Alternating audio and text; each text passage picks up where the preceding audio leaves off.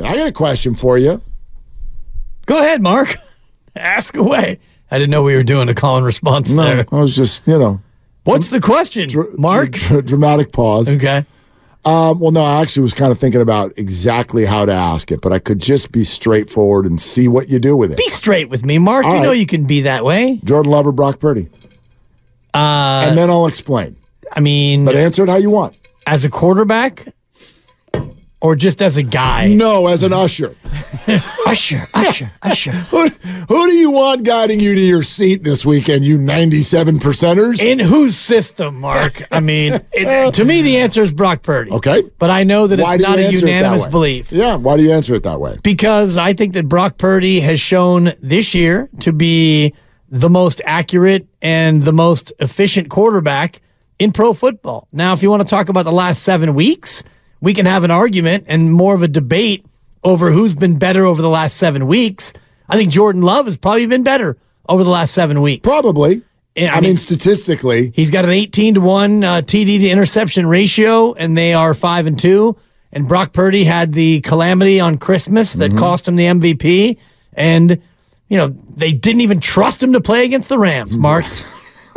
Yeah, there you go. Very good. You're welcome. No, they're both really good. Yeah. They're both really good. Jordan has been exceptional with that touchdown to interception ratio. Yeah, is it one pick in the last? I think it's 7 weeks. 9 games? Or might be 9. Yeah. Like if you count the playoff game. Oh, right. Right? Like they finished the year 6-2, and then they won last week. And I think I'm gonna pull up the game log here. But yeah, I think that he has only had one pick through that entire time and confirmed. Yeah. 1 and 9. Yeah, he got picked twice by the Steelers on November 12th. November 12th, okay? Since November 12th, yeah, he's thrown one interception. One. It's against the New York Giants on December 11th. One time. Yeah. One time. So, yeah, he's been fantastic. Isn't it wild that we would get to the playoffs this year and Brock Purdy's the experienced guy? That's kind of wild. And that's one of the reasons I throw this out there. Brock Purdy and Jordan Love. I don't know where this is going to go. If we learned anything at the end of every football season, it's that next year is going to be different. Right? I don't know. Right? Like even I. Look at me now. You know everything I've said all year. Even I don't know if Brock Purdy's going to be a Hall of Famer or a 7-year Niner or a $40 million. I don't know. I don't know that. It's not done. And surprising things happen in sports all the time, right? Like the Eagles want to fire their coach. Like a month and a half ago, he waltzed into any room with a swagger and saliva coming out the side of his mouth, and his bleep didn't stink. And he might not make it to February with the job. So I don't know when things are going to take an unfortunate turn. It can happen. It has happened. Yeah. So I don't know any of that. But can you see the same scenario that I do see as a possibility? We might be looking at the first matchup of many. Look at NFC quarterback. Between Love and Purdy. Love and Purdy. Yeah. Love and Purdy, which, by the way, sounds like a great book or a movie or whatever. Like Purdy Love. It could be that. If you look at the future of the NFC, Dak Prescott, one more year on the contract and all kinds of yelling and screaming and maybe a new coach. Yeah. Jared Goff, steady Eddie, but he's never going to be the guy where you're like, dude, somehow you got to figure out how to beat Goff. He's never going to be that guy. Stafford, getting older. Jalen Hurts, really good, but now that whole team's in transition. Might be a retool. Not a rebuild, but a retool. But, dude, if half your stats are because of that tush-push thing and Jason Kelsey's retiring, who knows where that's all going to go.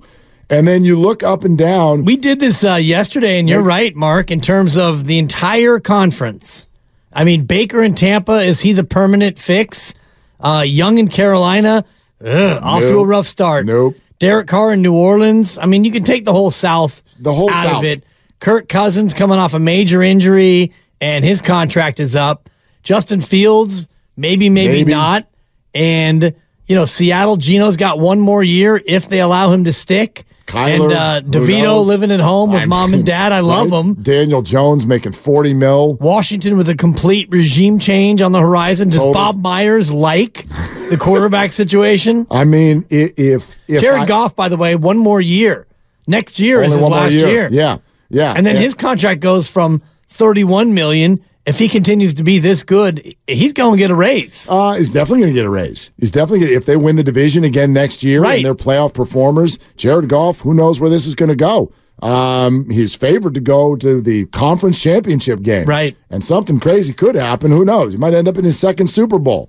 I doubt it, but yeah, that's definitely on the table. So, but if you were going to, I don't think there's any question about this. If you looked at it through a certain prism, if I said to you, all right, project out the next 3 years.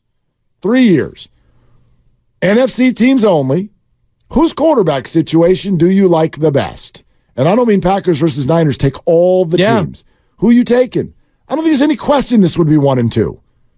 This would be 1 and 2. I don't know who would be 3. And good point. That's where I think it becomes interesting, because if the next 3 years, it probably is Detroit, assuming that you've got Jared for one more year, and you would assume that you're going to sign him if he continues to play this well. Yeah, there's relative health there. You sign him, you keep him. But the other situations, Jalen might be number 4 because he's still a really good quarterback. Totally. And you hope that, Howie Roseman and company can build around him again. But he's already expensive. Keep that in mind now. We're talking about Jordan Love and Brock Purdy, both of whom, by the way, is this year 3 for Jordan?